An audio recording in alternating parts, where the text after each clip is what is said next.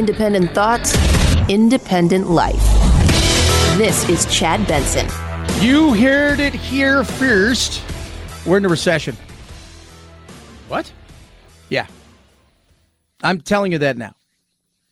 We already had one quarter. We're in the midst of the other one, winding it down. What do they define a recession as? 2 quarters with negative growth. We're in a recession. I'm telling you that now. Now, what does that recession look like? I don't know. To many, you ask 20 economists, you're going to get 20 different answers. 50% of their answers are going to be the same, but then the other 50% are going to be all over the place. And that just isn't economists, that's financial experts, that's entrepreneur. This is Mark Tepper talking about what he thinks the recession is going to be. And look, consensus seems to believe right now that there's less than a 50% chance of a recession, that it would be next year, that it would be short and shallow. I disagree with all those things. I think the recession is going to be longer and deeper than most people believe. Yeah. And I think we're closing in on that right now. So first quarter, we didn't. Second quarter, we'll get the numbers in soon. Are we in the middle of it? A lot of times people don't realize you find out that we're in a recession after we've already been through the recession. Or we find out that we're in the recession, like, well, wait, what do you mean we're in a recession? Yeah, the plane's already taken off. Oh my God. But I want to know, you're in it. You're in it now. The question is, what does it look like? The question is it the soft landing? Is it a bumpy landing? Is it a hard landing? Is it a crash? Do we have to do a bunch of fixing to the airplane to get it going again? Do we just need to refuel? Do we need to refuel and then they have to go through all of the stuff again, check everything, go through it, and then takes off maybe, a little maintenance? Or is it a full rebuild? Maybe waiting for a new plane. That's a fair question. Our economy is at a point where, unfortunately, we're going to have to take our medicine. If you just listen to what Jay Powell has said over the course of the last few months, he was all about soft landing. Then soft landing became softish landing, whatever that means. And then that became things are going to be painful, which insinuates kind of a hard landing, right? With the economy slowing, the Fed has a dual mandate: price stability and full employment, not propping up the stock market. And despite what a lot of people believe, not avoiding recessions either. Yeah. This guy gets it. He knows. He understands. Now, what are we going to see? We're going to see inflation, and then eventually we're going to see this. And a lot of people out there who have been living a semi-charmed-ish life, meaning you're at home half the time. The employee's been the one who's been kind of running everything for the last couple of years, because once everybody went home, the government started giving money. Next thing you know, people are like, I'm not coming back to work anymore. You can't stop me. And there's 15 million jobs and only 2 people to fill them. So I got my choice of stuff. That may soon change. As a business owner myself, when things get tight, the very first thing I'm going to do is take down the job posting. So that 11.5 number will start to come down, but the unemployment rate won't go up yet. Eventually, the unemployment rate will go up because the Fed has to combat inflation. They're going to have to deal with it incredibly harshly. Yeah. And I don't want to be the bearer of bad news. It's not it. I always tell everybody, here's the positive side of this. The 2005, I don't think it's going to be bad as 2005. I don't think it's going to be the crash. We're not going back to that.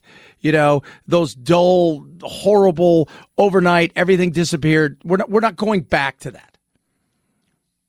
But I do think we're in for some stagflation, and I think we're in for kind of a resetting. We printed a ton of money. We went through some serious issues with COVID, with supply chains that we're still going through. Magically, this could turn around fast, right? Like, let's just say tomorrow, Ukraine and Russia cut a deal. They're finished. Russia apologizes. They walk away. Everybody says, you know what? Yeah, we'll take some of their oil again. And lo and behold, things open up again, and COVID magically disappears in China, and the supply chains open up again. And boom. That's not impossible, but it's about as close as you're going to get at this moment in time. That's it. Tightening the belts is happening. And you don't know you're in a recession until you're in a recession. They're all forecasting. Well, it's 2000. I'm looking at 2023, 2024. We didn't have any growth last month, first quarter. Do you think we're having growth right now? Just curious. I mean, over 50% of the U.S. population has less than $50,000 in retirement savings. Do you think they care if their 401k drops another 10%? They don't. What they care about is they want to make sure that their paycheck lasts all the way through the month, that they have enough money in their paycheck to put gas in their car, put food on the table. So inflation needs to be dealt with harshly, and I think that means we got to take our medicine. Remember, recession is 2 quarters back-to-back of contraction. We contracted in the first quarter. Do you think we've grown? I don't think so. That would put us in recession. That wouldn't put us in recession 2023. It wouldn't put us in one in 2024. It would mean that it is here now. Consumer confidence, this is what it is. What are you doing to get ready for certain things? Remember the 2004, 2005, you had the crash. We're not going back to that. I don't see us going back to that. But what I do see is it's going to be a tightening of the belts. It's going to be eliminating certain things. Right now, if you're running a Hulu or Netflix, you're looking around going, all right, we're going to lose some more people there. If you're Starbucks, that person came in every day. Well, that person may come in once a week. Majority of people are still going to have jobs. But it's what kind of jobs? That's the other big side of things. What kind of jobs? You're at home. You're making $100,000 a year, right? You're working, part-ish time, if you will, in the office. And the rest of the time you're at home and you're hanging out and you're doing your thing. And all of a sudden, you're making $150,000 a year, right? Maybe between you and your wife, you're closing in on, a decent amount. One of you loses your gig. You get another gig, but it ain't paying you 100. It's paying you 40. It's a real world wake-up call. I've been there. Man, I have been there. And it sucks. It does. And I think we're going to see a lot of that. Doesn't mean opportunities are going to disappear completely. Doesn't mean we're going to have 25% unemployment. No, but my gut says this is where we're at this moment. And as we wrap up this month and finish the second quarter, I just don't know if we grew, how. 323-538-2423 at Chad Benson Show is your Twitter. Tweet at us, text the program. Economic forum going on. The president doing his president-y thing. Our nations are working together to stabilize global energy markets, including coordinating the largest release from the global oil reserves in history. Well, we better figure something out, right? We better figure something out because there's one of the issues right there, right? Right there. Right there is oil.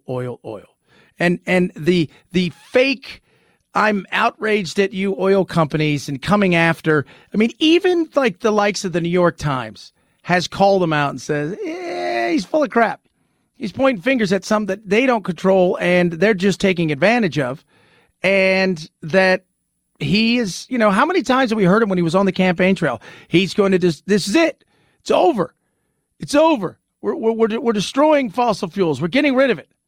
We're done. You can't expect to go after an industry and destroy it, as you would like to say, and then when things turn south, go to them and say, fix it. I think it was an article. I think it was on CNN.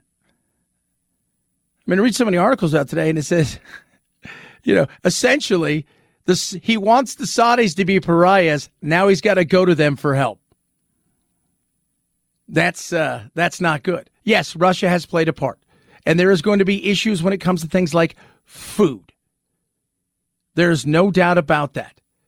And yes, he talked energy. Russia's brutal and unprovoked assault on its neighbor Ukraine has fueled a global energy crisis and has sharpened the need to achieve long-term reliable energy security and stability. So he's got some issues. Can he fix them? No. I think at this point, there's not a lot he can do when it comes to what's coming. And now it's how do you deal with it? How can we make the landing as soft as possible? How can we get the maintenance crew to help with the airplane, fuel it up, and get on its way? But if the first 2 years or year and a half of his presidency is any indication, we're going to be sitting on the tarmac for quite a while. 323-538-2423 at Chad Benson Show's your Twitter. Tweet at us, text the program. It stinks. You know what doesn't stink? Your house. Why? Because you got the Eden Pure Oxyleaf 2 Thunderstorm. Over 250,000 have been sold. The best air purifier around. You don't need to worry about buying air filters. You don't need to worry about, being loud. And you plug it into the wall. It's small and it kills odors fast. It doesn't mask the odors. It kills it. And why do they call it the Thunderstorm? Little hint of a thunderstorm. It is amazing. And right now, you go to EdenPureDeals.com. Use code CHAD3. You're going to save big. $200. Yeah. The best air purifiers around. I've got them in my house. I've got them in my office. And they work fast. You will smell the difference. EdenPureDeals.com. Go there now. Use code CHAD3 to save. Free shipping. EdenPureDeals.com. Code CHAD3. EdenPureDeals.com. Code CHAD3. Chad Benson Show.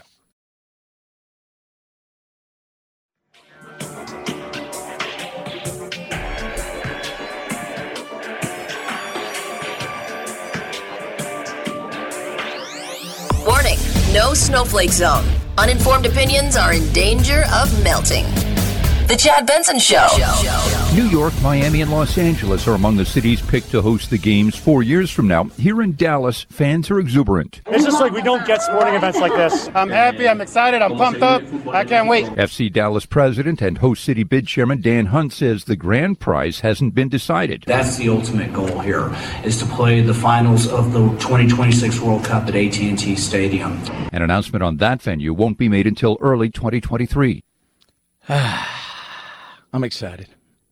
I did go to the last World Cup when I was here in '94 because, that's what I did. I almost went to Brazil, but my buddy's like, you know what? It was just too much crap. Because a couple buddies were there, and I'm like, I go, how is it? He goes, it's fun, but it's crazy, and we have like a bodyguard. I'm like, that doesn't sound fun. But that being said, I'm excited. So we'll host the next World Cup. Now, the World Cup for this year is going on in Qatar, or Qatar, or Qatar, depending on how you want to call it. But that's going to take place starts November. I think our first game actually is Black Friday, or I think we play England Black Friday. I think our first game may be right before Thanksgiving. It's bizarre because normally they play it at a regular time. We'd be right now playing the first games of the World Cup. But because of the heat in Qatar, we're not doing that. So when it comes here, it's going to be a joint bid that we won. So it's basically 2026 United. So there are 3 stadiums in Mexico. There are 2 stadiums in Canada. And then there are 12 venues here that will host said World Cup. I think, and this is just me, I was trying to think, if I was to say who I thought was going to host the final, I'd say it's SoFi Stadium. So that's what I would say. If I was going to award one right now. Semifinals would be played in like New York, or maybe one in Mexico, one in Canada. The quarterfinals would be played all over, but the final, it's hard looking at how you don't give it to Los Angeles.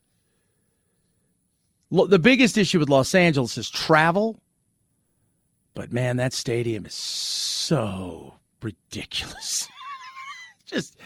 And I can't even imagine what parking is going to be. I saw my mom a couple weeks ago. Jack had a hockey tournament. She's still bitching about singing my little brother for his Christmas present to the Chargers game because parking was the same amount as the tickets. I couldn't imagine. Because in 94, I paid $100 to park. $100 in 94. Adjusted for inflation, that's $1 billion to park. They're not hosting any games at the Rose Bowl this year or in 2026 because the Rose Bowl, quite frankly, is a dump. It just had a very large capacity. 323-538-2423 at Chad Benson Show is your Twitter. Tweet at us, text the program. Are we going to see Ukraine become part of Europe? Ukraine deserves European perspective. Yes, Ukraine should be welcomed as a candidate country. The entire process is merits-based. So it goes by the book, and therefore progress depends entirely on Ukraine. It is Ukraine that has it in their hands, and what could be better to shape your own future? Yeah, and they have won what they call initial EU membership recommendation. What does it mean exactly? Our buddy Mike Lyons, who's our military analyst, former major, retired from the Army, is going to join us to talk about that because with all of these things going on in our world, you know, we're waiting for SCOTUS to drop the abortion. We've had mass shootings. Obviously, the January 6 hearings are going on. We look and feel like we're headed towards or maybe in the middle of the start of a recession. With all of these things going on, we have taken away our focus, and understandably, to things that are happening in our world. And the fact is when last we spoke and paid attention to it, Ukraine was doing well. That has changed. We shall discuss that. Plenty of other stuff to get to today. 323-538-2423 at Chad Benson Show. At your Twitter, your Instagram, and all the other stuff that's available to you. I don't have a TikTok because, well, what? Do I want to have another app that I don't do anything with? See what I'm saying there? Chad Benson Show.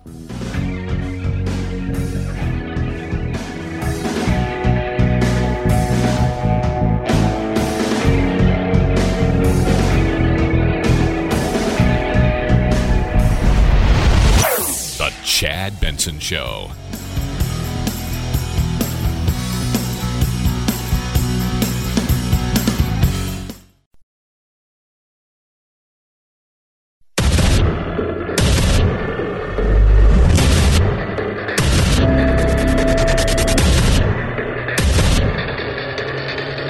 Independent thoughts, independent life. This is Chad Benson. Well, we are paying attention to a lot of things right now. Let's be real. Ukraine isn't really one of them. It has nothing to do with whether or not we care or don't care. And even in the point where we don't even have, like, somebody says, oh, we've got the attention span of an gnat. Yes, we absolutely do. But the reality is stuff is going on over there. And the war continues. Joining us now is Mike Lyons. He's our military analyst. He's been joining the program since before this thing started. Retired major from the Army. And Mike, people have no idea. It's now it's a war that is ugly, and it's a war that the Ukrainians right now are paying a heavy price for. They had the upper hand. They had the surprise. They had the world backing. And right now they're just, well, it feels like the tides have turned. Yeah, I still think if you look at this now very rationally, here it is, over 100 days into the war. So at the very worst, right, Russia comes out of this. They're going to likely occupy large parts of what's a resource and agricultural-rich eastern Ukraine, have more territory than just Crimea. They're going to have Mariupol. Severodonetsk is now virtually gone. That's a big chemical town that existed there. And owns 90% of the Azov coast and inside the Black Sea, the same as well. And all within 100 days. Now, it's been a tremendous cost. They've lost men and material and equipment and the like. But from their perspective, they've accomplished a lot. Now, they didn't accomplish the whole thing. They didn't get the whole country like they thought it was going to. But if it stopped tomorrow, which I think Western leaders still want to deep down have Ukraine agree to some kind of a ceasefire there, although they met yesterday. If you saw those pictures, they were interesting. So really, from Russia's perspective, and it's hard for us to fathom that, but they think that they've still won this. They think that they're winning. They've put themselves in a position where they could try it again maybe in 5 to 10 years as they try to rearm and regroup themselves in order to fight against. So it's a hard pill to swallow, and we're kind of managing the decline there in that region. But Russia is clearly has the upper hand in the Donbass, and they're going to end up keeping it once this is over. Speaking of interesting, you said it was interesting yesterday. You had Macron and several other muckety-mucks European leaders that were there. They were in Kyiv and a couple other places. Of course, today the EU says kind of a semi-welcome to the club. What does that do? Does that play any part in this? Because I'm sure, Putin's not thrilled by them getting closer to the West.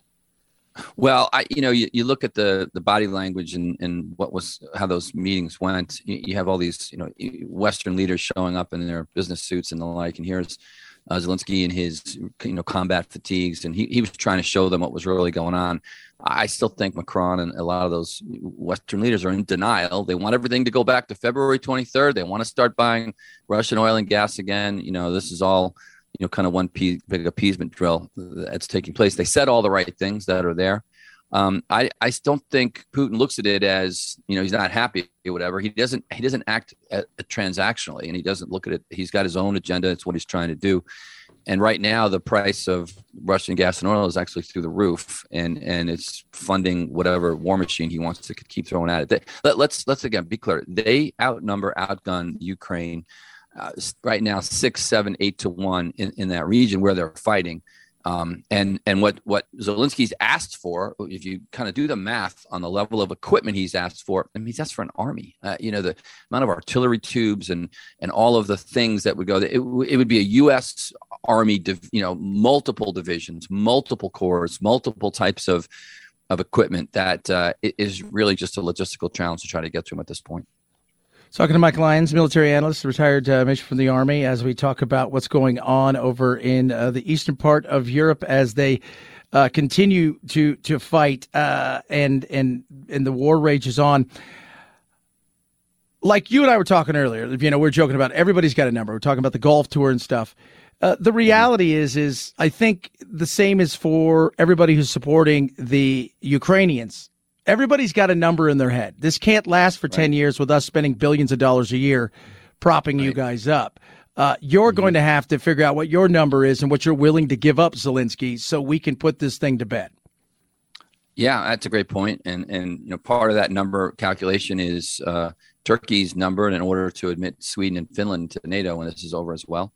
And that number is monetary in some cases. It's days, weeks, and months in others. But I do believe there's going to be great pressure, but I still think that Russia, it will make the mistake by stopping or looking for some pause or try to make some claim for peace negotiations, because then the West will fall for that and it'll put pressure on Zelensky. Now, the U.S. number that we've provided Ukraine is somewhat staggering. Again, when you think about all the money that we've provided in the Middle East in the past 20 years, all that money that went to the Middle East in the past 20 years with zero real results to Afghanistan, Iraq, zero, right? So as I'm saying, Russia on their side, put material, put men, put blood on the line, and they've still accomplished a lot. Anyway, I think that, if Putin blinks and decides he wants some kind of peace negotiation here and pauses for a little bit, I think that's going to put a lot of pressure on Zelensky. I still don't think he will. You look at Russian media, they're saying that they're ready for this big colossal war. Now, and if he goes there, if NATO gets involved, if one of the tripwire countries, gets attacked, if we have a Gulf of Tonkin incident where somehow the Russians decide to invade and do something against Poland or a NATO country, then it's going to be over, because NATO now outguns Russia 10 to 1 on the other side. So that's the only upside to this. That's one way to end this militarily, is if NATO gets involved, and then we take it from there.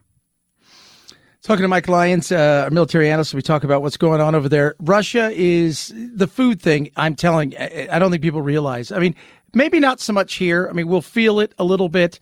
But because we have so many farms and because farmers can farm in many cases in America. Welcome to a world where we pay farmers not to farm, which is odd, but understandable, financially, I guess.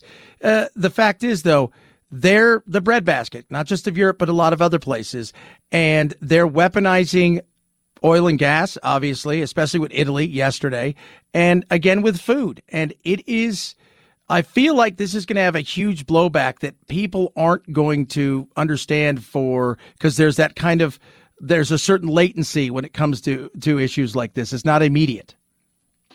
Yeah, I do think that you're right with that, and it'll be a lag effect in overall, more or less to the rest of the world, of Africa, the Middle East.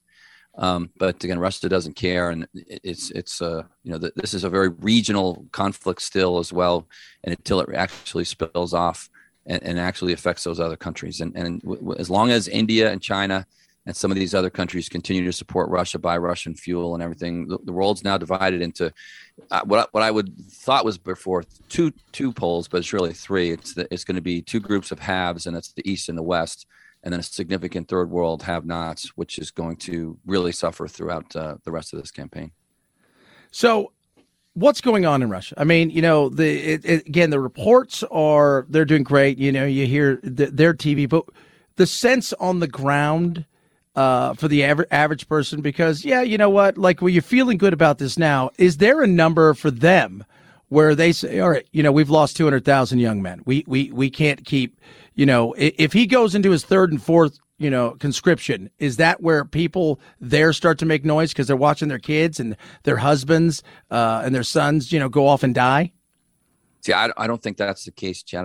I think that's we and I do this too. We project what our value set would be onto Russia, and they just proven over and over. We just can't do that. That second conscription group can show up in Ukraine in August or so after 4 or 5 months of training, and they'll just be thrown right into the grinder.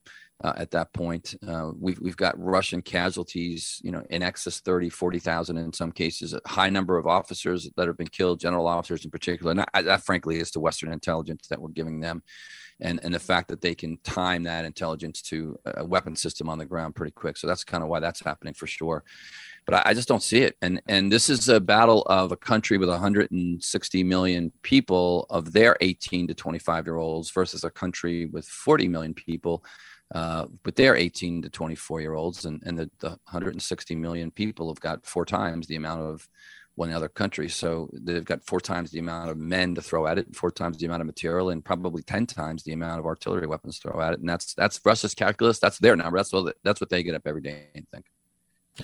What's going on with China? I know they got some new high-tech carrier. They've got some, they're making moves that are making people uncomfortable, which is not new. Is there, are they looking now and saying, well, maybe Russia's got the right idea? Yeah, I think that's a great point. And there's an article in the Washington Post the other day about they're getting to this tipping point because, again, numbers. We got to talk about numbers again. The Chinese Navy 600 ships, our Navy barely 300. We're decommissioning some ships. We project power with our aircraft carriers, of which we have 11. They still only have 1. But they have these missile bases, and they've got land to air and land to sea type missile weapon systems now that they feel will be a deterrent against any kind of U.S. projecting power in that spot.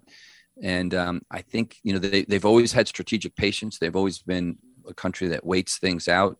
But I think that they looked at what happened to Russia, and they looked at Joe Biden and Putin said, this is it. This is the time to go. And perhaps China will do the same, because like when Joe Biden said we're going to defend Taiwan, I can shake my head. Please explain to me how we're going to do that. It's an island right off the coast of China. If China wants to surround it, invade it, it'll be an urban fight. But we're not landing troops there. Unless we put one Marine there on the island and say, if you kill him, then we're going to go to war with you. And that's something that we're not going to do either. But China is at a tipping point of them almost taking over some of these places and some of the areas in the South China Sea, some of those shipping lanes that are going to really threaten. It's going to take another NATO in the Pacific, right, with Australia, Japan, South Korea, and the U.S. in order to combat that. We could be fighting a 2-front war here in the next 2 years. It's kind of crazy to think, but that's possible. Oh, God, what a nightmare. It's always good to talk to you, Mike.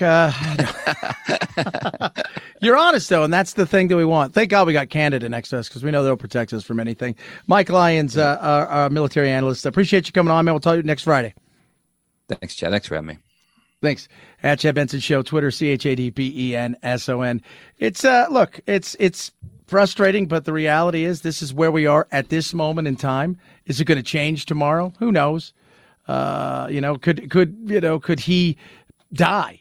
Putin, It's possible. What happens then? I mean, there's all kinds of things that potentially could happen, but the reality is, at this moment, it's ugly, and it doesn't look to get better anytime soon, and potentially could get worse.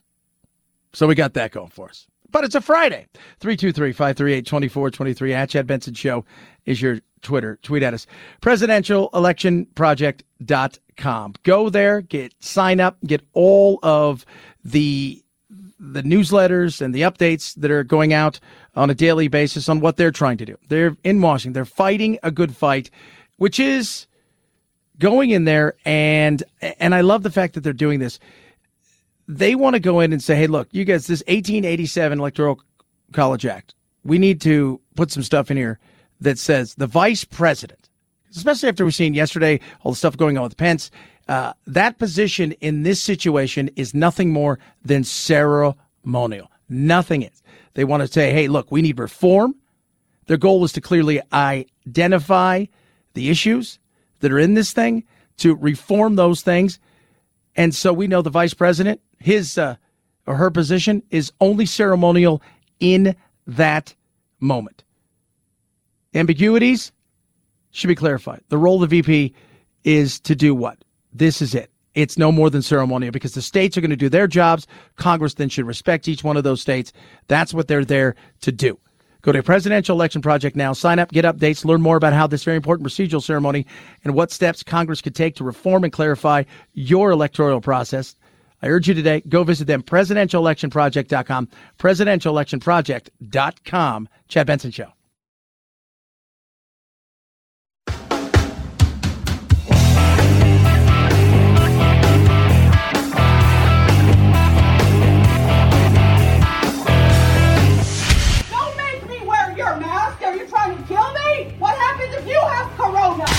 No need to socially distance while listening to your Chad Benson Show podcast. 4 out of 5 experts say so. I'm a scientist. There is no corona. But hurry before they change their mind. You know they will. Chad's podcast found on iTunes, iHeart, Spotify, and wherever you find your favorite COVID-free podcasts. Oh my gosh. I kind of like it. I'm not going to lie. This is the Chad Benson Show. In Lightyear, Buzz Lightyear mission log. Captain America star Chris Evans takes over the voice of Buzz Lightyear, a toy in the Toy Story movies, now a real space ranger. Evans telling me Buzz and Cap share a lot of heroic qualities. A sense of duty and responsibility, morality, dedication, focus. They're both larger-than-life heroes, but who would win in a fight? Well, I got to go with Cap. You know, I mean, I've been with that character for a long time. It's where my allegiance lies. And he also has superpowers. Lightyear is in theaters this weekend.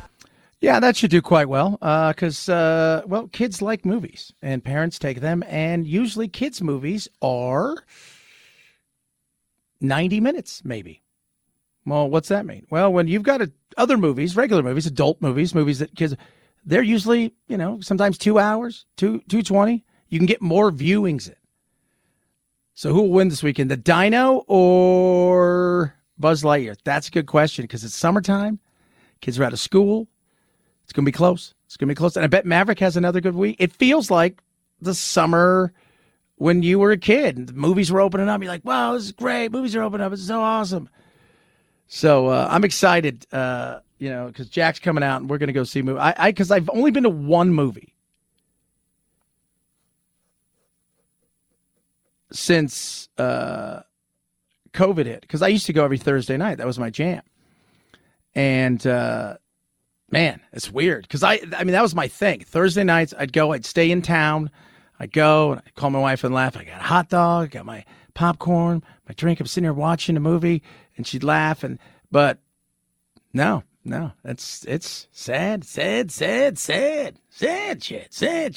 Summer is here. How are you going to be spending it? Well, traveling is going to be very interesting. I've had more people complain about traveling in the last few days than I can remember. And while tickets are cheap for flying, and a lot of people, regardless of recession, regardless of, it's been 2 years of not doing anything. And because of that, they're going on something. Like if this is their last hurrah for 2 years or 3 years again, they're doing it.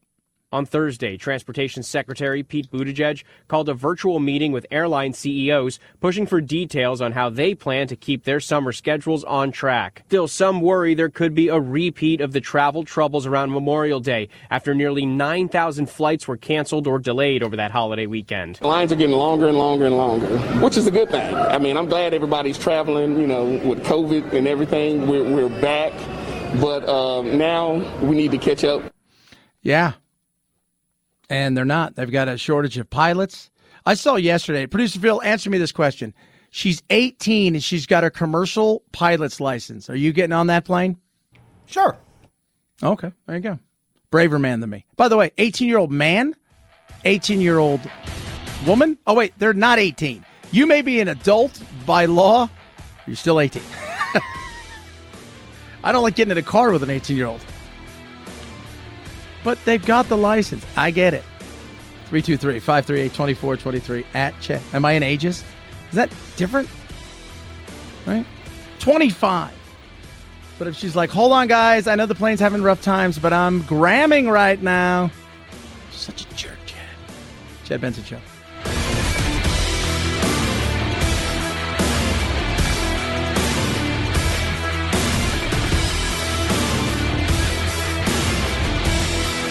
This is the Chad Benson Show.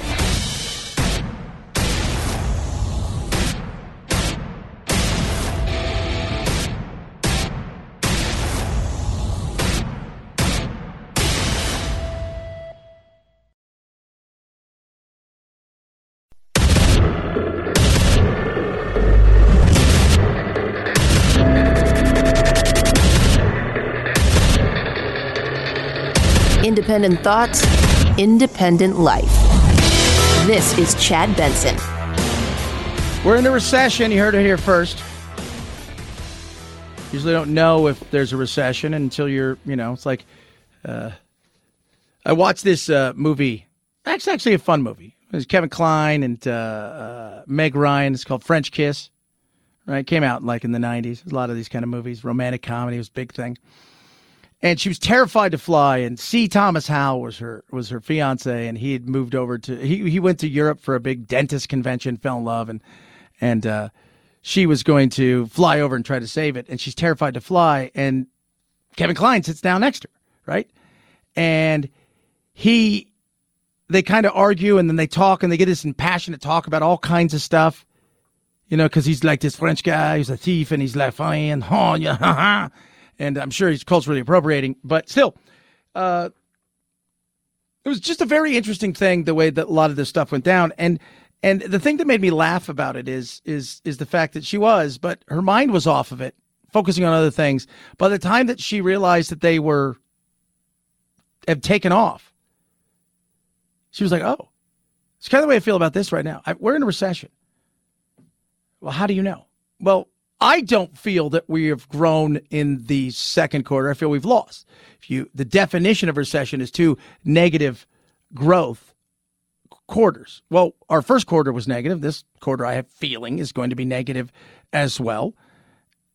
And because we're looking at so many other things, and as 2000, when the Great Recession, the last one came, it hit everybody right across the face. It happened like that. But people were expecting some sort of quote-unquote bubble. But when it came, it was, right? Because, hey, the house next to me is half built. And the guys just never showed up again.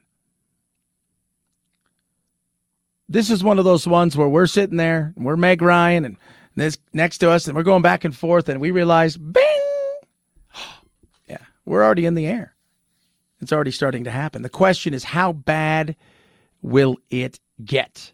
That's the big question. Could it get uglier? Yeah. Could it be as ugly as some people are predicting? Maybe. Could we have a soft landing? That's a possibility. One thing's for sure, there's going to be, as many people have talked about, economists, and let's not forget, right, during the COVID scare, when everybody was freaking out, I gotta stay at home, you're gonna get the COVID, you're gonna die. And so everybody's go home, stay home, and the government's like, we're gonna print all of this money. Everybody who was worth their weight in understanding economics, going, all right, understanding the first one based on an absolute crazy situation. The second one, people were like, this is not a good idea. And the third one, which was Biden's big one, everybody looked around and said, this is an unmitigated disaster that isn't going to end well.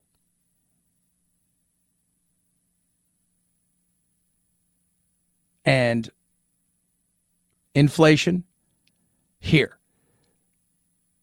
Supply chain issues haven't fixed themselves. High price of everything, but just alone, you look at the fuel consumption. Low interest rates forever and a day. There are issues upon issues upon issues.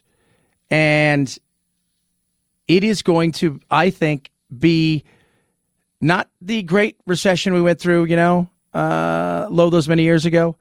But it is going to be a recession that I think will be, on a scale of 1 to 10, maybe a 5, right? Maybe a 5. It's not the Great Depression, and it's not the chaos that was, the housing crisis. But there are things that I think people just don't really understand how nasty this thing is going to get. And and what did I say for months? Hey, employees, if you're a good employee and you want a gig, you go in right now where you can A, get some stuff that other people aren't going to get, and B, and this is important, be in a position that if things go south, you're already in the door.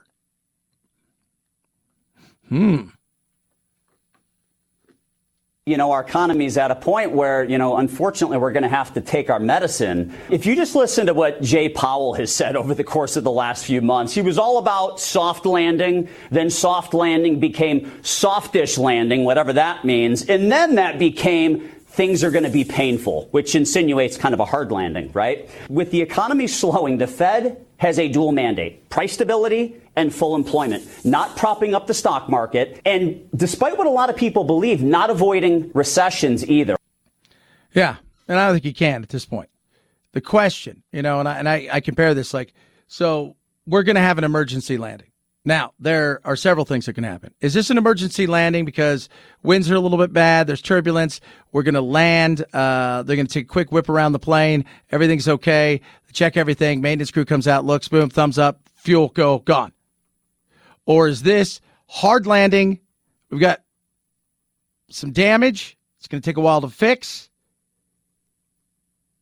we got to get the fuel here, which is now more expensive, then we're going to take off? Or is this we've crashed, this plane's screwed, we're going to have to get a new plane, this is going to be a while? I think it's going to be more of the first, but we shall see. 323-538-2423, at Chad Benson Show. It's my Twitter. Tweet at us, text the program. A lot of stuff to get to. We're going to talk about Portland at the bottom of the hour because I want to talk about their insanity with their drugs. And also just what's going on up there and what they tried to do. And how it's a perfect example of how people get involved when it comes to, hey, we're going to do this, we're going to allow people to essentially have drugs, and we're not going to prosecute them because we've over-prosecuted people, and we're going to get into a little bit deeper. But where it came from and the idea, and then how we as Americans decided, hey, politics is going to get involved in some ways, and how it got pulled off and how it's failed is just, it's just very American. 323-538-2423. Let's hear from our president of these here United States of America. I wonder how he's doing. I spoke with the CEO of Joann Stores. Wade is here. Wade, stand up so everybody sees you here. And by the way, my sympathies to the family of your CFO, who dropped dead very unexpectedly. My best to their family. It's tough stuff. Yeah, he's very, very empathetic. Sorry about the dude who kicked the bucket. Sucks. That's a sucker right there is what that is. And that's just keeled over right there, huh? Just, woo. That was supposed to be his thing. He's like great at empathy. It didn't work well for him. It didn't on that one. It did not work well. It goes back to what a lot of people are saying. As David Axelrod says, this is a person who, if they win, will be closer to 90 at the end of their second term than 80. I think everybody is looking very closely now. When Biden does well, he does really well. That gun speech he gave, he was perfect. It was powerful. When he does badly, when he stumbles, you get nervous and you wonder, is it just a stutter? Is he tired? Or something else there? And so I think that people are just looking. I mean, honestly, I think a lot of Democrats are like, if this guy's ready to go, we're behind him. But if he's not ready to go. I don't think that's true. And I'm telling you, the minute, first of all, for him to, I don't even know if he's going to last out his term. I know that sounds callous and mean, and I'm not trying to be mean. I want nothing bad to happen to the President of the United States, no matter who he or she is. That is ridiculous to think that. I think the minute these elections are over, and depending how bad it is, and if we're in a situation where we really are in a recession, and which I think we are, and we're in a position where I sit around here and I look and I say, okay, $6 gas, inflation, our standing in the world isn't great. On your watch, whether you want to admit it or not, the Russians made a move. Is it because they're looking at you going, you're weak? Talking to Mike Lyons. If you guys missed any of it, grab the podcast. He's our military analyst. He said, look, China's probably looking at this right now going, yeah, this guy, he ain't ending for it. But the rumblings are going to get so loud after the midterms that he is just not fit enough to do this job. 323-538-2423 at Chad Benson Show. Your Twitter. Tweet at us, text the program. Like I said, grab that podcast. And when you're doing that, get yourself some Raycons. Go to buyraycon.com/Chad. When you do, you're going to save 15% right there. But they're the best earbuds around. My everyday earbuds. So I switch back and forth between, I've got my headphones here, but then I'm doing a lot of editing. And sometimes I'll do 12 hours of editing throughout the day and night, working on all this stuff, doing tons of voiceovers and everything. I have my Raycons over there, and I put them on, and I rarely know they're on. And what I love about them is the mode. So you get sound mode, right? Like my isolation mode. So when I'm doing tons of editing, I want to just focus, hyper focus, isolation mode. I'll be playing golf tomorrow in the 105-degree heat because I'm insane and I love it. I'm the only one out there. For me, I like to hear the ball being hit. I like a little bit of sound of nature. They have awareness mode. It's incredible. The fits are amazing. Great colors and styles to choose from, and 49,000 5-star reviews at a price, well, that crushes all the other premium brands. Right now, go to buyraycon.com/Chad. Save right there 15%. Buyraycon.com/Chad. Buyraycon.com/Chad. Chad Benson Show.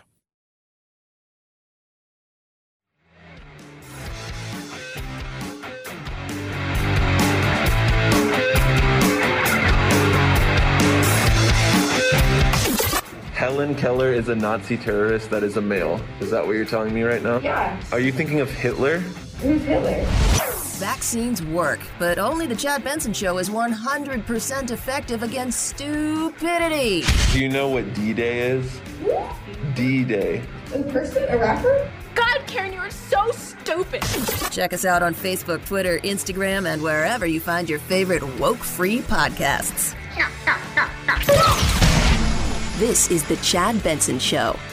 I say this all the time after I hear that. Karen is absolutely stupid.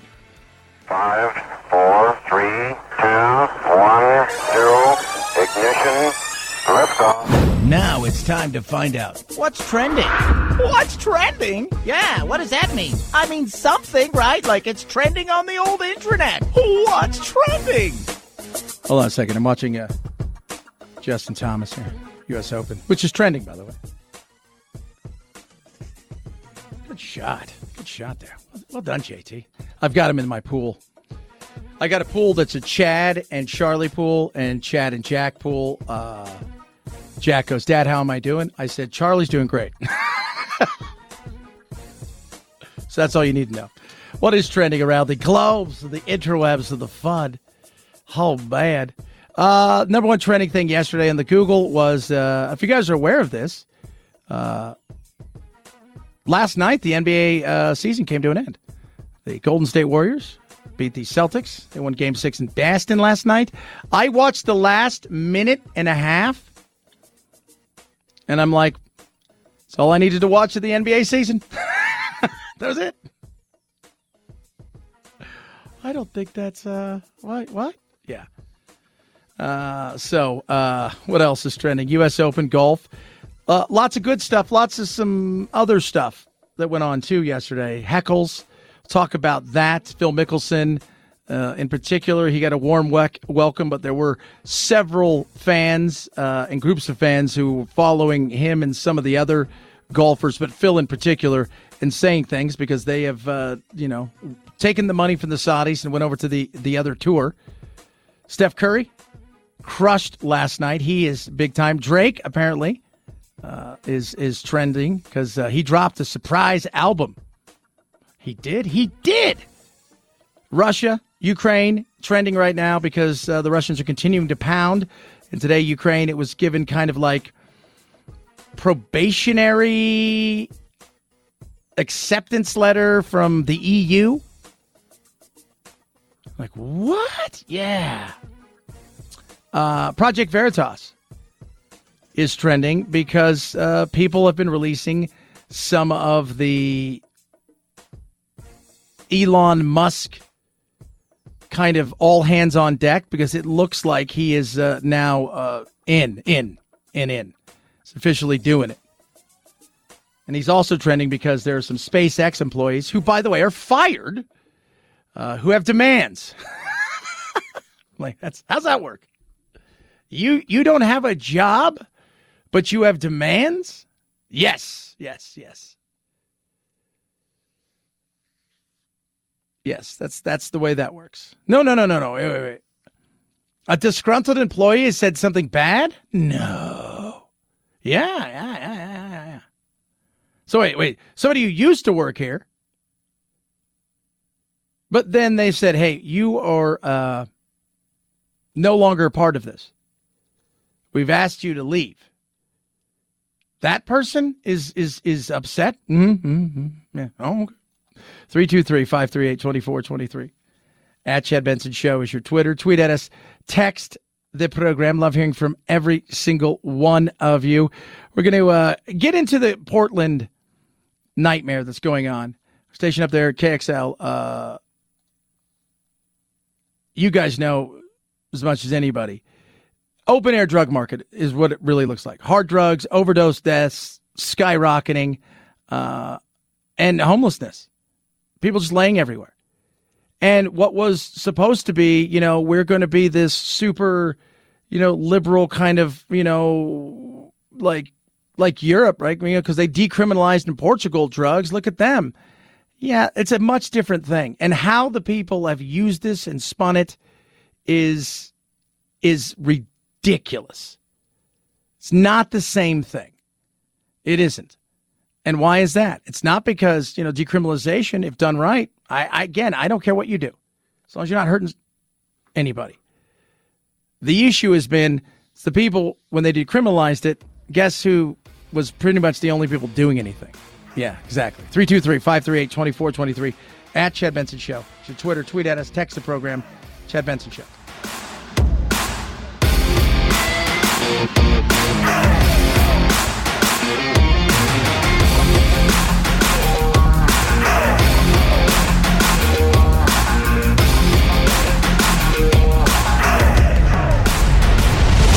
The Chad Benson Show.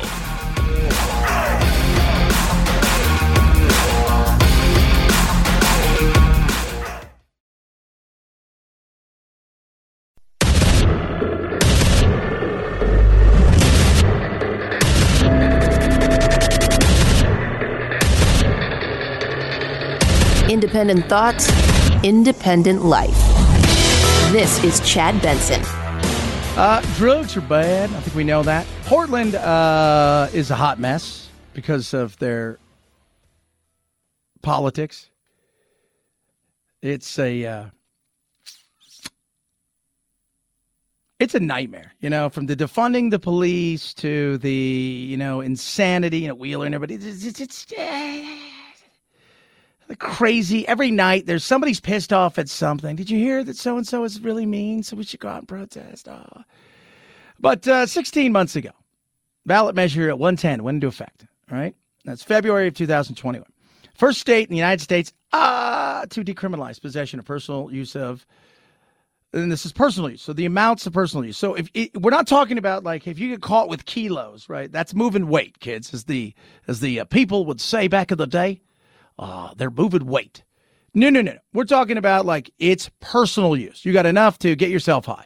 So we're talking about heroin, meth, LSD, oxycodone. But since the measure passed, overdose deaths are through the roof. Almost 1,100 in 2021, 40% increase from 2020. And by the way, they expect to pass that this year. How something was intended and how it ends up is always that's the $1 billion question. And I say $1 billion because usually it's billions of dollars that get flooded to these programs and government, things that are supposed to be going on, these agencies, and they never are accountable. And the whole thing was, look, if we decriminalize this, we're not going to clog up our jails. Did we over prosecute? Yeah. Go back to the 90s in particular, crack was a big thing, and the prosecutions, the amount of people who were addicts and who spent so much time in jail, there was better ways, but crime was rampant. People were desperate. They wanted to do something. So Portland's let's do this, right? Like Portugal decriminalized. So the Portuguese have come over and they've looked and they said, this is not what we did. You guys are allowing anything to go on anywhere. You guys are catering to addicts. And nobody's getting help. But you guys did it, and you're enlightened because you're Portugal. Yeah, but in a place like Portland, where you've already got all the stuff, right? You've got the hippy-dippy stuff. You got all the, hey, it's, we're just code here, peace and love, and we're going to firebomb somebody who's a conservative. You brought in the dregs of society, though, the runaways, the people who are already addicts. You're catering to them. You are not helping. This isn't helping anybody. It's not. Hell, I'll probably say this because my sister used to tell me the only time she wasn't high is when she was in jail. This isn't helping. You're not getting anybody off. You're essentially helping people kill themselves. And as we all know, drugs aren't what they used to be. In a week that goes by that we don't hear a story about some kid who was at a high school party and they were playing pill roulette, and guess what? That wasn't the pill you thought it was. That was fentanyl.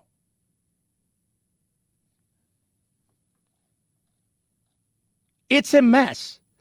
But the state gets involved. They wanted to establish and fund addiction recovery centers that would offer people aid instead of incarceration. And everybody's like, let's watch and see how this works because we could model it for our states. Well, if you're looking and you're watching, guess what? Model it like this. Yeah, we're not doing that. We're not. We are not. Drug overdose deaths in the states exploded. Exploded. Out of the 1,885 people who received tickets for personal possession in the first year, of those, less than 1% actually called the hotline for the nonprofit operator Lines for Life. Earlier this month, those behind the schemes admitted they had underestimated the effort required to distribute $300 million in funds for the program, and it only spent $40 million. You know what it says to me? if you're listening in Portland, God bless you. Open up some hotline that's going to help people get off drugs because they're willing to give you a gank of cash and you don't even have to show them results because it's not their money.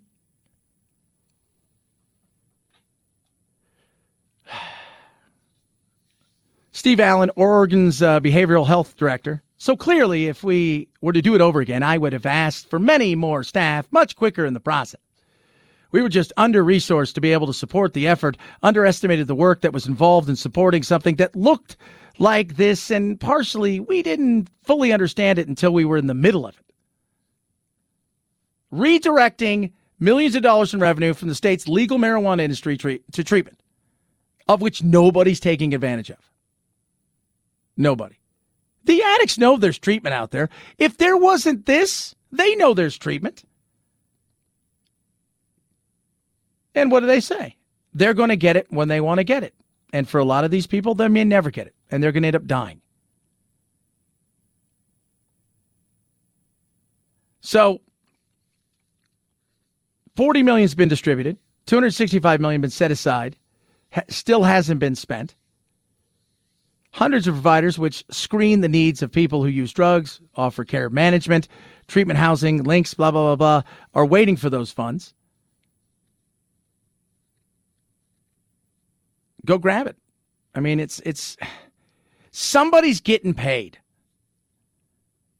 And what started out as something where they're like, hey, look, like Portugal, some other countries have done it, and they don't seem to have the kind of issues.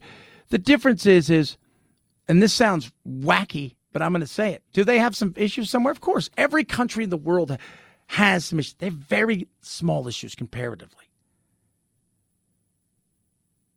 Especially compared to the West Coast of America when it comes to this. Because everybody seems to come to the West Coast of America because you're handing out free stuff.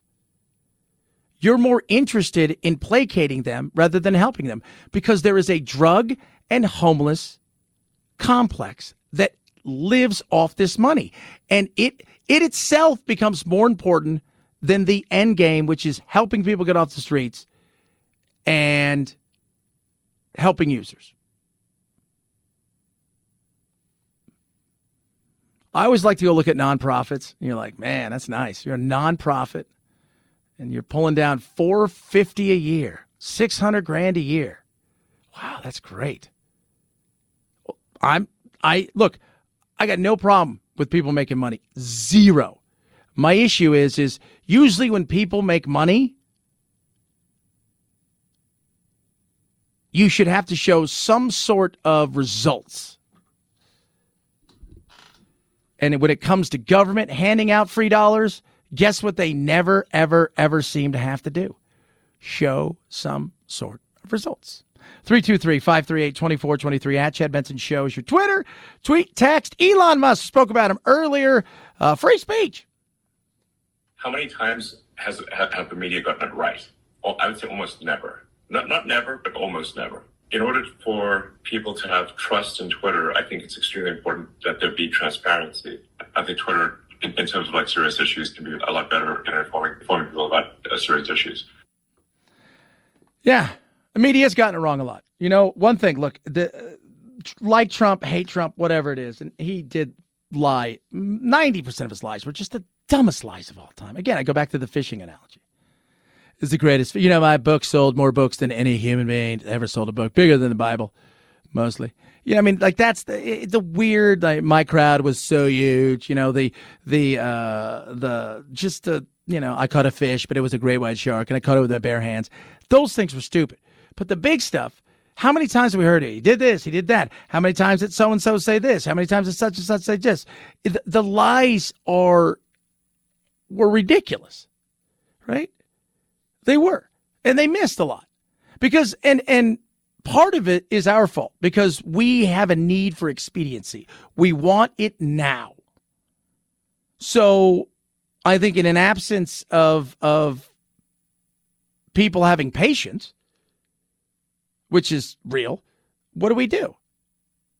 You got to be first. And anymore, it doesn't matter. And it goes back to there's very little repercussions for getting it wrong.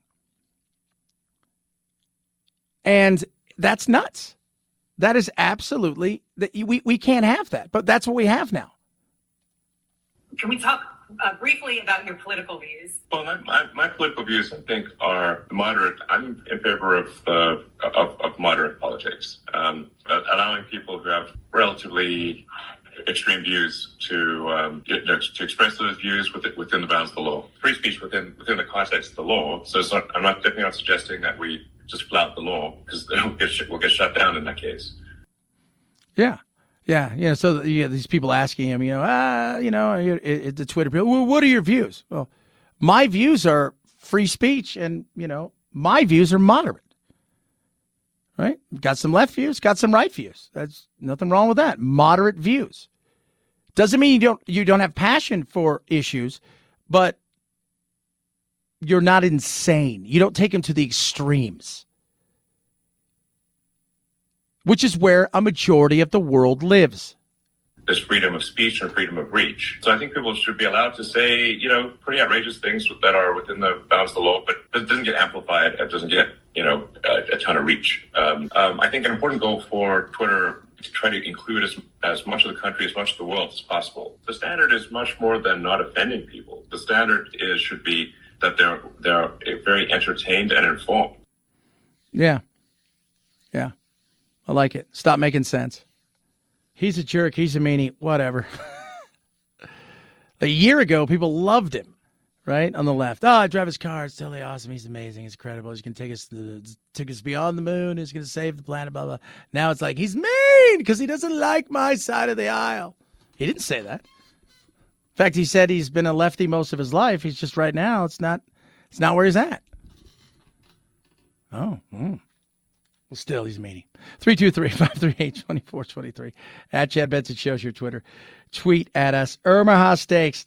Kids, guys, gals, right? Everybody listening. This is it. Memories, yes. Memories for your stomach as well. Absolutely. Dads want steak package. Still got a little time to do it, but you got to do it fast. $99, limited time, 16 mouthwatering entrees, smoky, tender bacon wrap fillets, gourmet jumbo franks, air chill boneless chicken breasts, amazing caramel apple tartlets, and 8 free Omaha steak burgers. And Dad's going to love it. He doesn't want socks.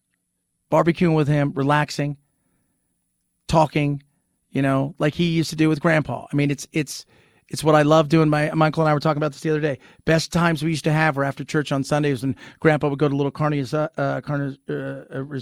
whatever that was called, Mexican, like supermarket. And he'd get all this carnitas and stuff. And we'd go home after church and he would grill it up. And my dad and everybody there, we were having such a great time. Those are memories. And this is a great thing to do. 100% money back guarantee right now. Dads Want Steak Package, omahasteaks.com. You go right to the search bar, type in Benson, and you will get this package. 100% money back guarantee. Dads Want Steaks Package, Omaha Steaks. They're going to give you 8 free burgers as well. Go to omahasteaks.com, type in Benson in the search bar. omahasteaks.com, Benson in the search bar. Chad Benson Show.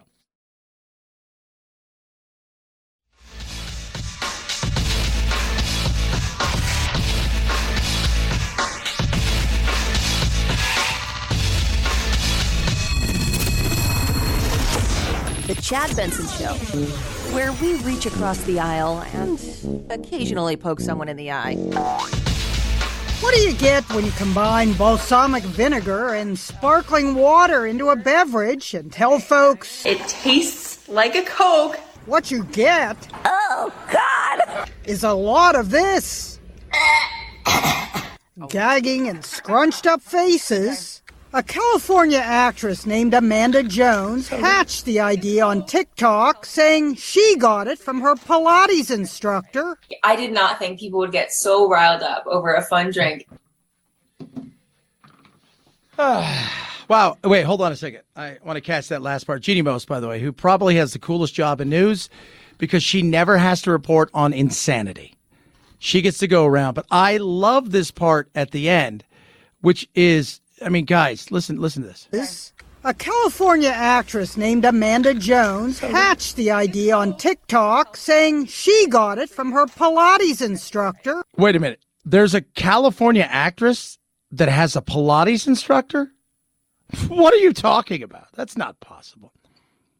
By the way, there's also a song called Miss Amanda Jones. Some kind of wonderful soundtrack, if you guys want to grab that there. Does it taste like Coke? Was the part about vinegar and sparkling water tasting just like Coke that got folks? Not a no, but a hell no. I don't know what y'all think Coke tastes like, but do not insult it like that again. I'm gonna add more balsamic for my boyfriend. Oh, what is that? But Amanda, you're definitely not punking us, right? I'm definitely not punking you. She says she's been drinking it for 2 years. It does taste like Coke a little bit. So for some, it's more choke than Coke. Ew! But what the takeaway here is people are stupid. It's the biggest takeaway in all of this is that you can go to the internet and do this and people are like, oh yeah, I'll try that. I'll try that. I will try that. I keep telling my uncle, I keep telling anybody who'll listen, it has never been easier ever in the history of time to start a cult. I think it would be easy. I don't think it'd be very hard. I mean, you go back and look at cults in the past, man. I mean, obviously, if you're going to go look at a cult in the past, I'm talking about religious cults. I'm not talking about, crazy political insanity. I'm talking about like cult, like religious cults. If you go look back in the past, I mean, obviously Jim Jones is on. I mean, he's on the Mount Rushmore. I think you beat that. I really do. I think you go bigger. Go big or go home. People are texting. Miss Amanda Jones is a Rolling Stones song. I know, but in the movie, Some Kind of Wonderful, I think it's the March of Violets that did that song. Oh, my goodness, people. What is wrong with us?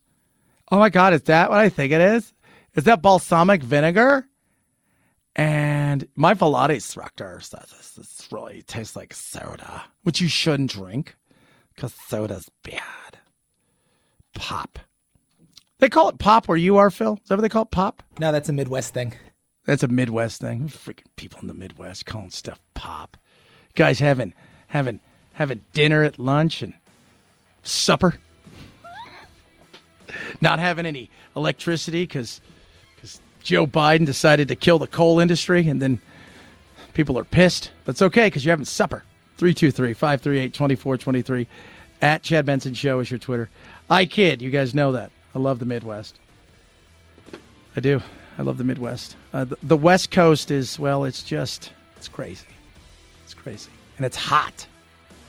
Chad Benson Show.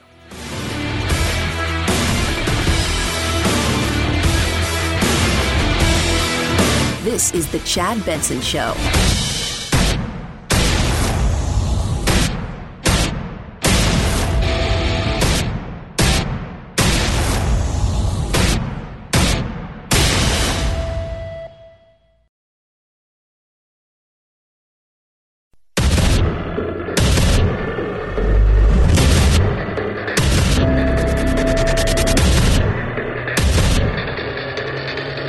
Independent thoughts, independent life.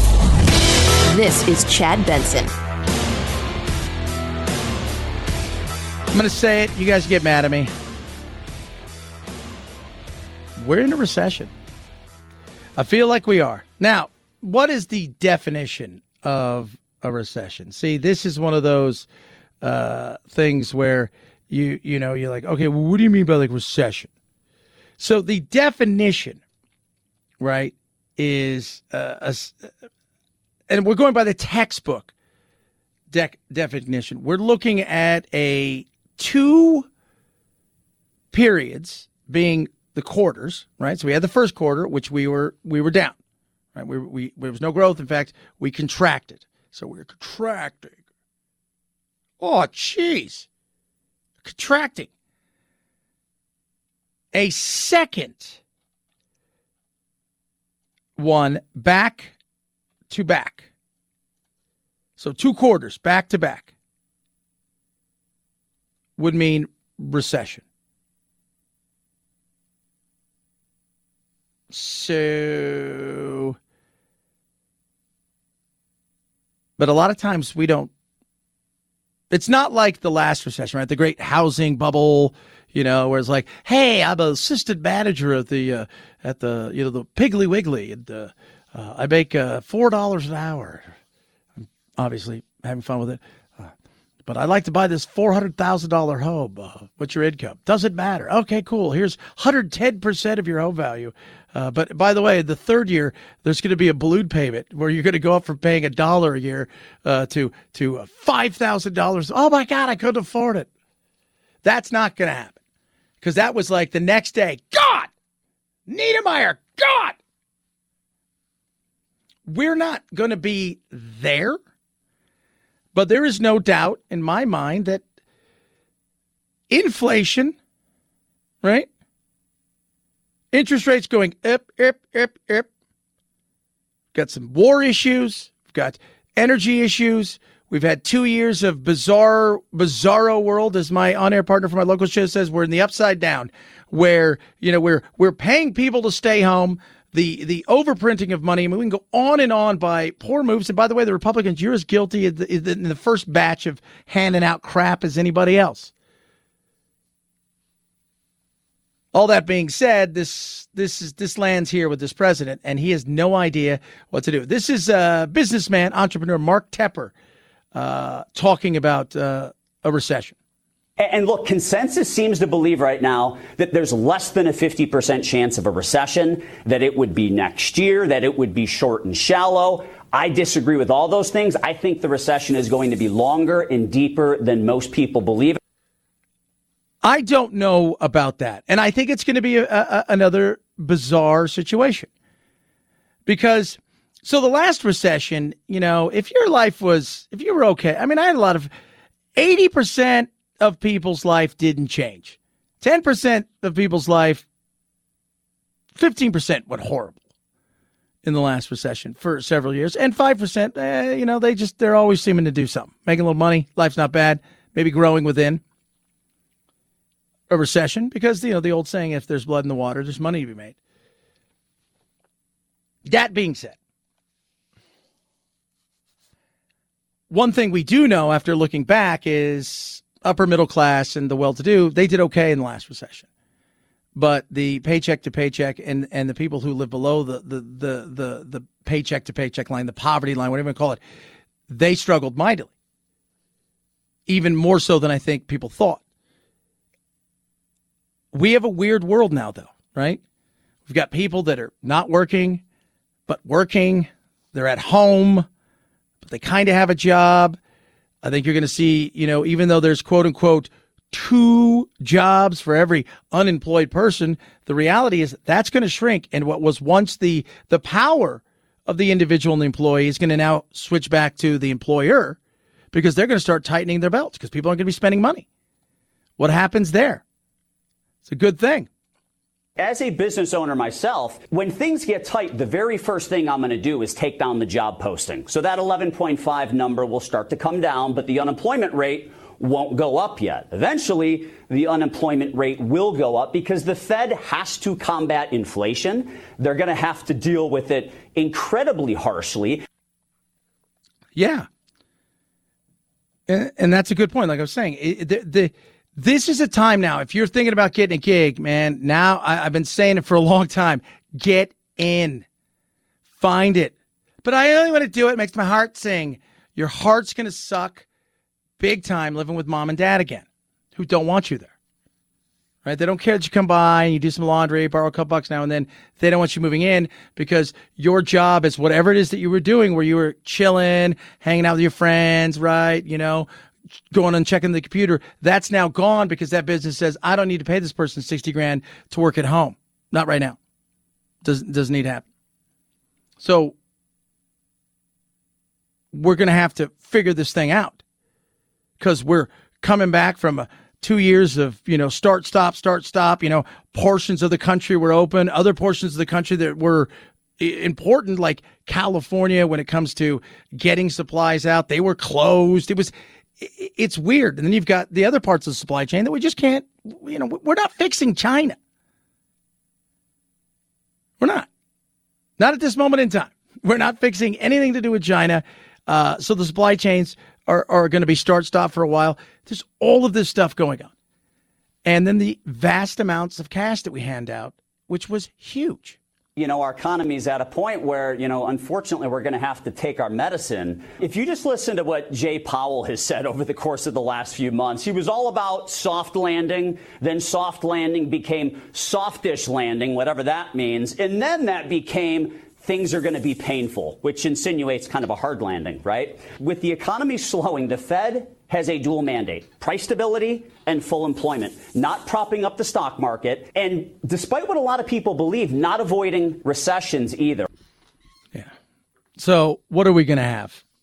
I think we're going to have a medium. I think it's going to be bumpy on the way down. I think we're going to land. It's going to be shaky. I think we may have not too much damage, but we're definitely going to need somebody to fix some stuff, and then we're going to get off the ground. I don't think it's going to be tons of structural damage, and I don't think it's going to be we landed, we fueled up, and we took off again. So kind of that medium. And people are stressed. Number one thing about winning the talent war, they're talking about, there's a great article, Axios, percentage of U.S. employees who say they've experienced stress, 58%. During a lot of the previous day, and worry, 48%. Why? Because what we talked about yesterday, CEOs, their whole job now is as much about being a psychologist and as much as about being a counselor and a mentor than it is about leading the team from, you're dealing with everybody almost on an individual basis. So 3 stats for the new Gallup Workplace Report. 71% of Americans believe that this is a great time to look for a new job. 58% are stressed at their current job, and 20% are likely to move to a new city within the next year. Almost to a person, I would bet that those are 35, maybe 40 and under, with maybe an early family, if you will, maybe one child, younger, maybe not even school age, and or single. Yeah. Willingness to move to another city is higher for people under 40. And what is it? It's company culture. Well, company culture, because since the last recession, now it's about your feelings. Well, when you start laying off groups of people, where they lay off almost 20%, one of the big Bitcoin exchanges the other day, well, they're shocked. Well, here's the thing. Culture can be great. You can love your job all you want. It can be amazing. At the end of the day, it is a job. And the job and the company that employ you, their job is to make money. Because without money, you can't be employed. But we're having so much fun.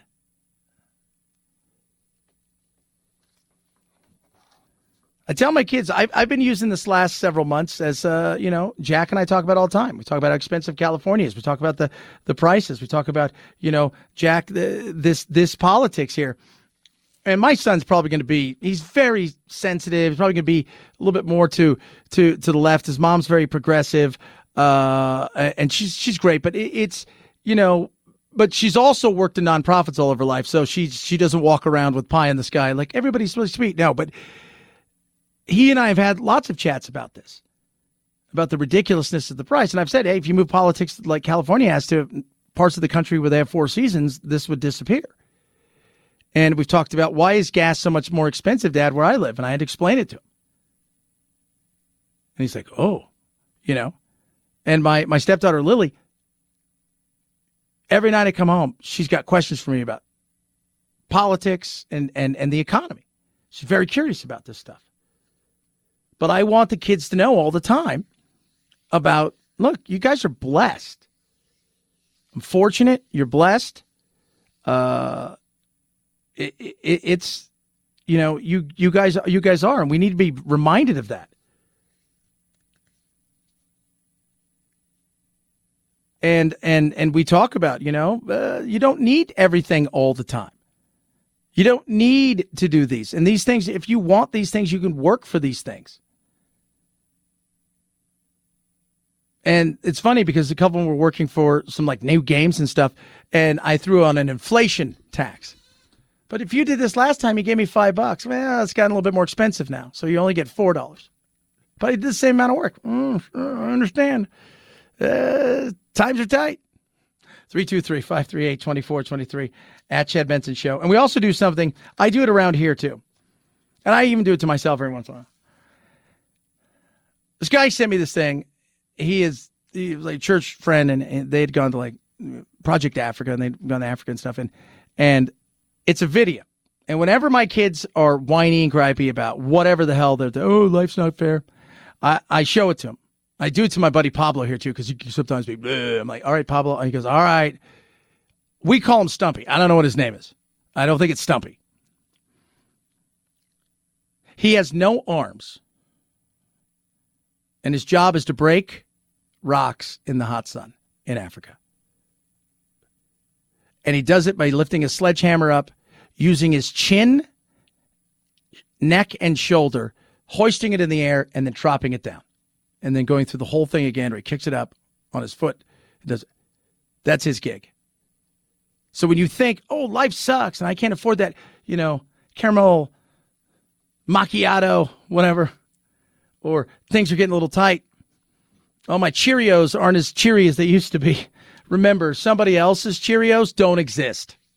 323-538-2423. Rough Greens, ruffgreens.com/Chad. Somebody goes, Chad, works for my dog. Do you think if I sprinkled a little bit on my food, it'd help me? I'm like, I don't think it works that way. You can go to ruffgreens.com and find out what this amazing supplement is. Sprinkle on top of your dog's food. Dr. Dennis Black put it together. It's truly amazing. It's been a godsend for my dog, Doodle, who is older and is happier and is thriving. And I love it. It's got vitamins, minerals, probiotics, omega-3, 6, 9. And Doctor wanted to make sure that, look, I want to get this to as many people as possible. That's why he wants you to try it for free. It's going to send you a bag for free. It's a 2-week jumpstart. All you have to do is cover the cost of shipping. It is that simple. How do you get it? ruffgreens.com/Chad. You cover the cost of shipping. Dr. Dennis Black and the great people at Rough Greens are going to send it to you. Don't change anything. Sprinkle this on top of your dog's food. Watch what happens. ruffgreens.com/Chad. ruffgreens.com/Chad. It is the Chad Benson Show.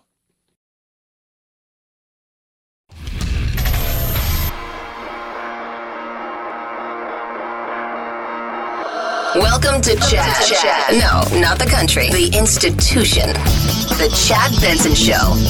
North Texas communities that normally compete with each other for corporate relocations banded together to pitch FIFA, soccer's governing body. The payoff? We have Dallas.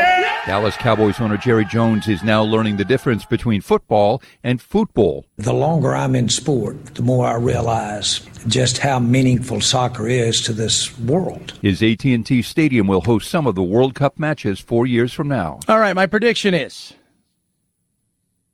because the grand finale has not been chosen.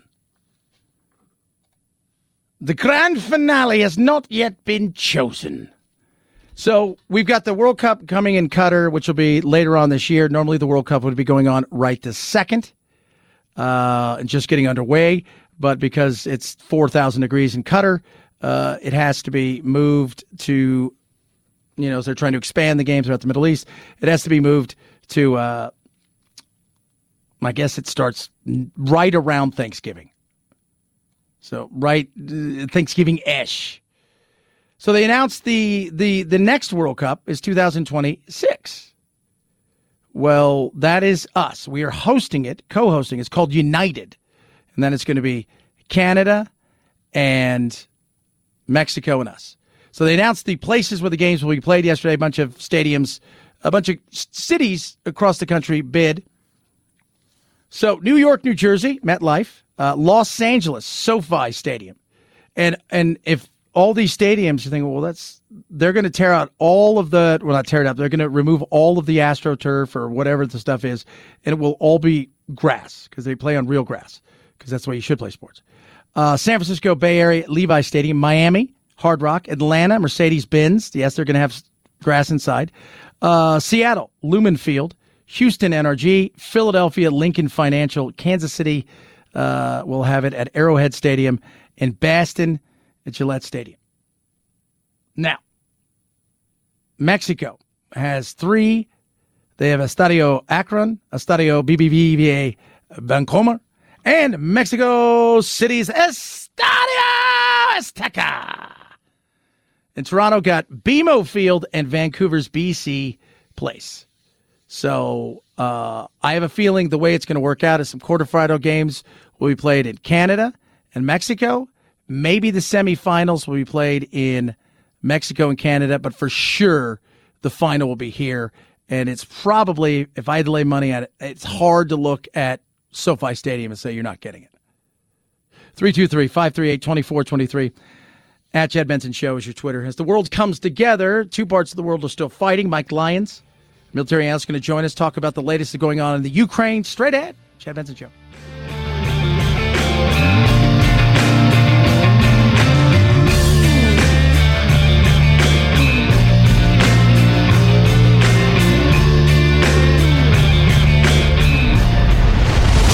The Chad Benson Show.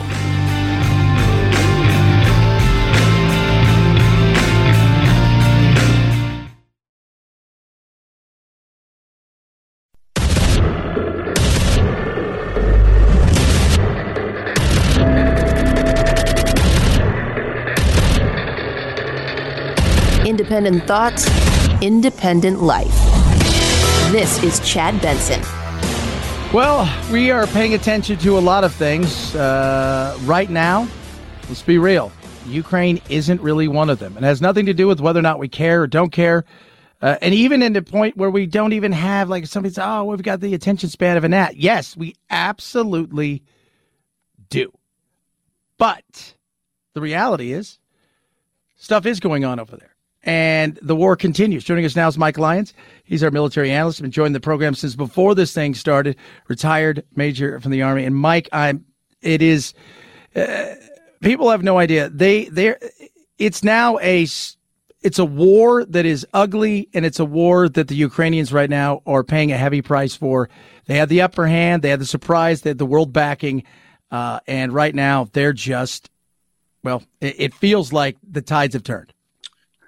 Yeah, I still think if you look at this now very rationally, here it is, over 100 days into the war. So at the very worst, right, Russia comes out of this. They're going to likely occupy large parts of what's a resource and agricultural-rich eastern Ukraine, have more territory than just Crimea. They're going to have Mariupol. Severodonetsk is now virtually gone. That's a big chemical town that existed there. And owns 90% of the Azov coast and inside the Black Sea, the same as well. And all within 100 days. Now, it's been a tremendous cost. They've lost men and material and equipment and the like. But from their perspective, they've accomplished a lot. Now, they didn't accomplish the whole thing. They didn't get the whole country like they thought it was going to.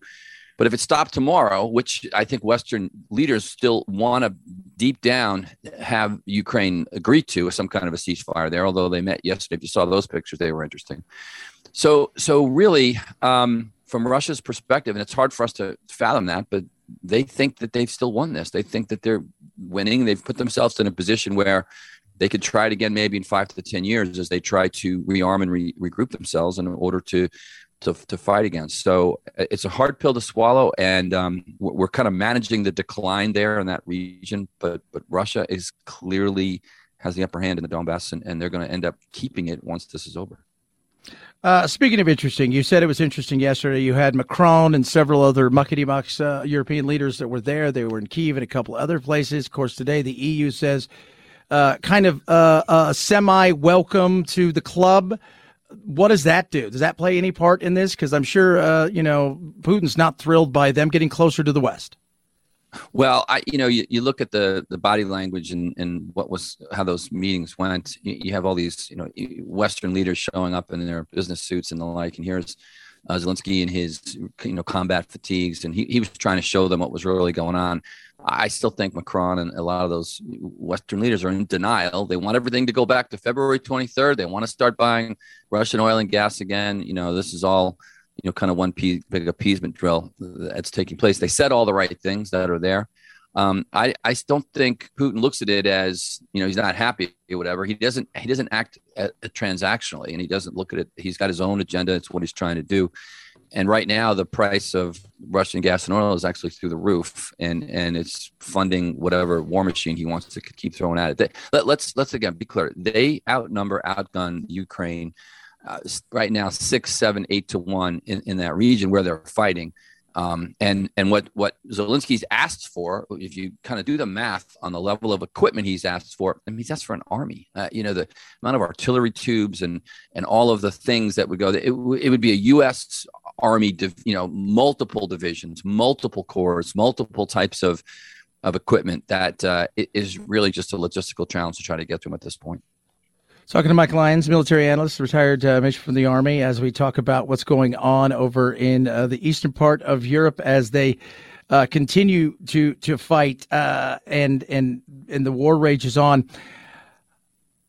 Like you and I were talking earlier, we're joking about everybody's got a number. We're talking about the golf tour and stuff. The reality is I think the same is for everybody who's supporting the Ukrainians. Everybody's got a number in their head. This can't last for 10 years with us spending billions of dollars a year propping you guys up.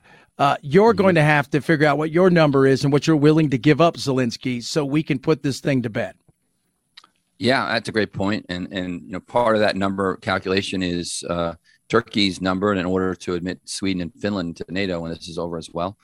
And that number is monetary in some cases. It's days, weeks, and months in others. But I do believe there's going to be great pressure.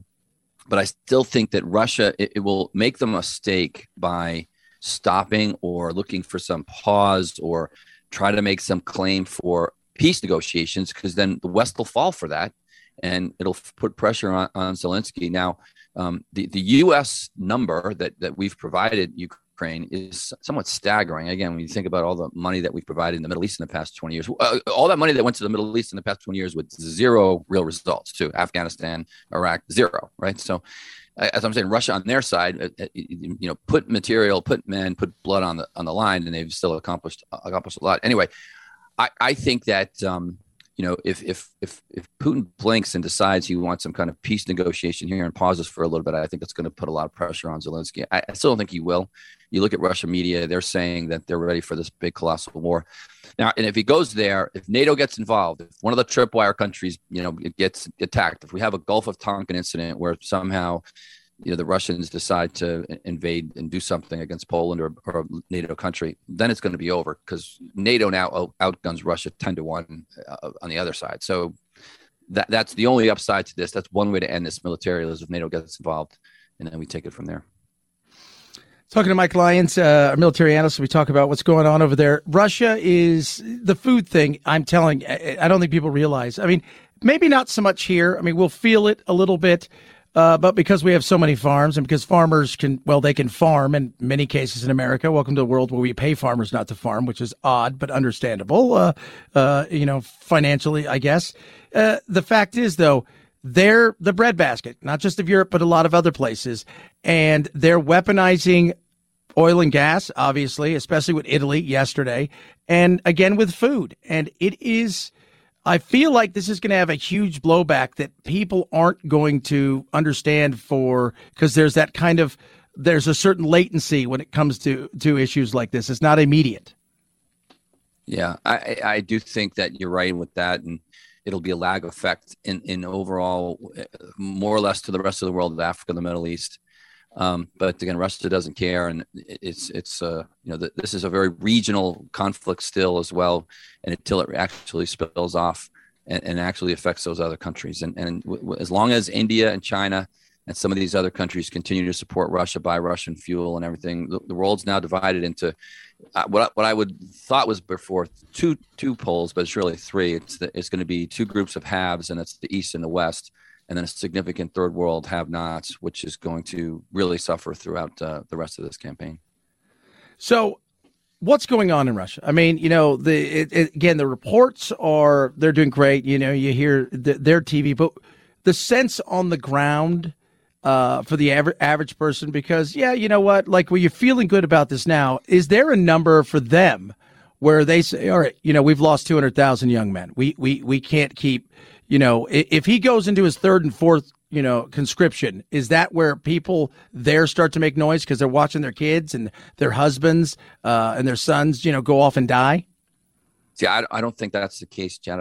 I think that's we and I do this too. We project what our value set would be onto Russia, and they just proven over and over. We just can't do that. That second conscription group can show up in Ukraine in August or so after 4 or 5 months of training, and they'll just be thrown right into the grinder. At that point, we've got Russian casualties, in excess 40,000 in some cases, a high number of officers that have been killed, general officers in particular. And that frankly is the Western intelligence that we're giving them. And the fact that they can time that intelligence to a weapon system on the ground pretty quick. So that's kind of why that's happening for sure. But I just don't see it. And this is a battle of a country with 160 million people of their 18 to 25-year-olds versus a country with 40 million people with their 18 to 24-year-olds, and the 160 million people have got 4 times the amount of one other country. So they've got 4 times the amount of men to throw at it, 4 times the amount of material, and probably 10 times the amount of artillery weapons to throw at it. And that's Russia's calculus. That's their number. That's what they get up every day and think. What's going on with China? I know they got some new high-tech carrier. They've got some, they're making moves that are making people uncomfortable, which is not new. Is there, are they looking now and saying, well, maybe Russia's got the right idea? Yeah, I think that's a great point. And there's an article in the Washington Post the other day about they're getting to this tipping point because, again, numbers. We got to talk about numbers again. The Chinese Navy, 600 ships. Our Navy, barely 300. We're decommissioning some ships. We project power with our aircraft carriers, of which we have 11. They still only have 1. But they have these missile bases, and they've got land to air and land to sea type missile weapon systems now that they feel will be a deterrent against any kind of U.S. projecting power in that spot. And I think, they've always had strategic patience. They've always been a country that waits things out. But I think that they looked at what happened to Russia, and they looked at Joe Biden and Putin said, this is it. This is the time to go. And perhaps China will do the same, because like when Joe Biden said we're going to defend Taiwan, I can shake my head. Please explain to me how we're going to do that. It's an island right off the coast of China. If China wants to surround it, invade it, it'll be an urban fight. But we're not landing troops there. Unless we put 1 Marine there on the island and say, if you kill him, then we're going to go to war with you. And that's something that we're not going to do either. But China is at a tipping point of them almost taking over some of these places and some of the areas in the South China Sea, some of those shipping lanes that are going to really threaten. It's going to take another NATO in the Pacific, right, with Australia, Japan, South Korea, and the U.S. in order to combat that. We could be fighting a 2-front war here in the next 2 years. It's kind of crazy to think, but that's possible. Oh, God, what a nightmare. It's always good to talk to you, Mike. You're honest, though, and that's the thing that we want. Thank God we got Canada next to us, because we know they'll protect us from anything. Mike Lyons, our military analyst. I appreciate you coming on, man. We'll talk to you next Friday. Thanks, Chad. Thanks for having me. Thanks. At Chad Benson Show, Twitter, ChadBenson. It's frustrating, but the reality is this is where we are at this moment in time. Is it going to change tomorrow? Who knows? Could he die? Putin, it's possible. What happens then? I mean, there's all kinds of things that potentially could happen, but the reality is at this moment, it's ugly, and it doesn't look to get better anytime soon, and potentially could get worse. So we got that going for us. But it's a Friday. 323-538-2423 at Chad Benson Show is your Twitter. Tweet at us. Calibrate. Losing weight, absolutely great with Calibrate. What is Calibrate? Well, it's the best way to lose weight. And I'll be honest, it's easy, right? You don't want to say that, but it's it. Part of it is changing your lifestyle. Obviously, eating better, eating less, calories in, calories out. But the other part is sometimes, even when we've done that, even when you've worked out, even when you've done all the things right, nothing really happens, and you get frustrated. It's because your metabolism. Metabolism. You're fighting nature. Stop fighting nature. Let Calibrate help with that. What it is FDA-approved medication along with lifestyle changes And Calibrate's one-on-one coaching is going to work with that with you. On top of that, you're going to have video meetings with doctor to make sure that everything is going well. And it's an FDA-approved medication. This is not a clinic. This is not one of those places where the lab's FDA-approved. No, this is FDA-approved medication, and you watch what happens. Fits into anybody's lifestyle. On average, Calibrate's earliest members lost about 20+% of their body weight. So that's body weight, not pounds. Think about that for a second. Would you like to be 20% lighter than you are now? Yeah, absolutely. Go to joincalibrate.com right now. Use code Chad. You're going to get you're going to get $50 off a 1-year metabolic reset. So it's joincalibrate.com. Joincalibrate.com. Use code Chad. Joincalibrate.com. Code Chad for $50 off a 1-year metabolic reset. Chad Benson Show.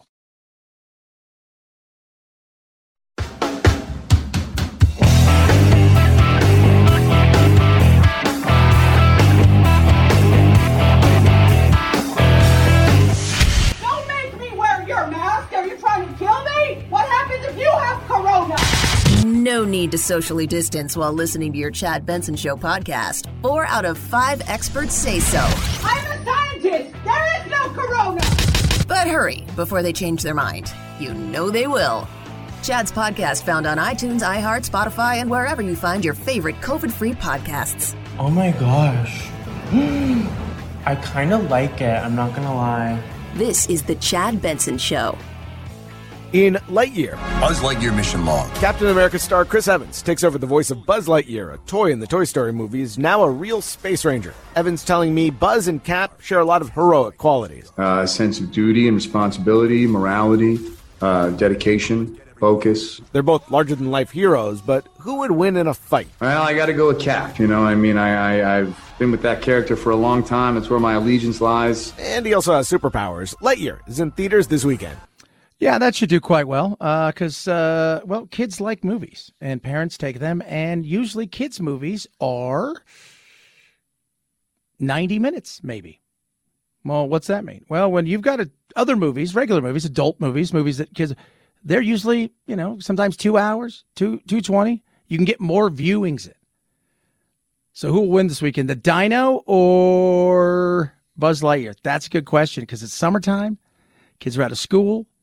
It's going to be close. It's going to be close. And I bet Maverick has another good week. It feels like the summer when you were a kid and the movies were opening up. You're like, wow, this is great. Movies are opening up. It's so awesome. So I'm excited, because Jack's coming out and we're going to go see a movie. Because I've only been to one movie since COVID hit. Because I used to go every Thursday night. That was my jam. And, man, it's weird because I mean, that was my thing. Thursday nights, I'd stay in town. I'd go and I'd call my wife and laugh. I got a hot dog, got my popcorn, my drink. I'm sitting here watching a movie and she'd laugh. But no, it's sad, shit. Summer is here. How are you going to be spending it? Well, traveling is going to be very interesting. I've had more people complain about traveling in the last few days than I can remember. And while tickets are cheap for flying, and a lot of people, regardless of recession, regardless of, it's been 2 years of not doing anything. And because of that, they're going on something. Like if this is their last hurrah for 2 years or 3 years again, they're doing it. On Thursday, Transportation Secretary Pete Buttigieg called a virtual meeting with airline CEOs, pushing for details on how they plan to keep their summer schedules on track. Still, some worry there could be a repeat of the travel troubles around Memorial Day after nearly 9,000 flights were canceled or delayed over that holiday weekend. The lines are getting longer and longer and longer, which is a good thing. I mean, I'm glad everybody's traveling, with COVID and everything. We're back, but now we need to catch up. Yeah. And they're not. They've got a shortage of pilots. I saw yesterday, producer Phil, answer me this question. She's 18 and she's got her commercial pilot's license. Are you getting on that plane? Sure. Okay, there you go. Braver man than me. By the way, 18-year-old man, 18-year-old woman. Oh, wait, they're not 18. You may be an adult by law. You're still 18. I don't like getting in a car with an 18-year-old. But they've got the license. I get it. 323-538-2423 at Chet. Am I in ages? Is that different? Right? 25. But if she's like, hold on, guys, I know the plane's having rough times, but I'm gramming right now. Such a jerk, Chad. Chad Benson Show.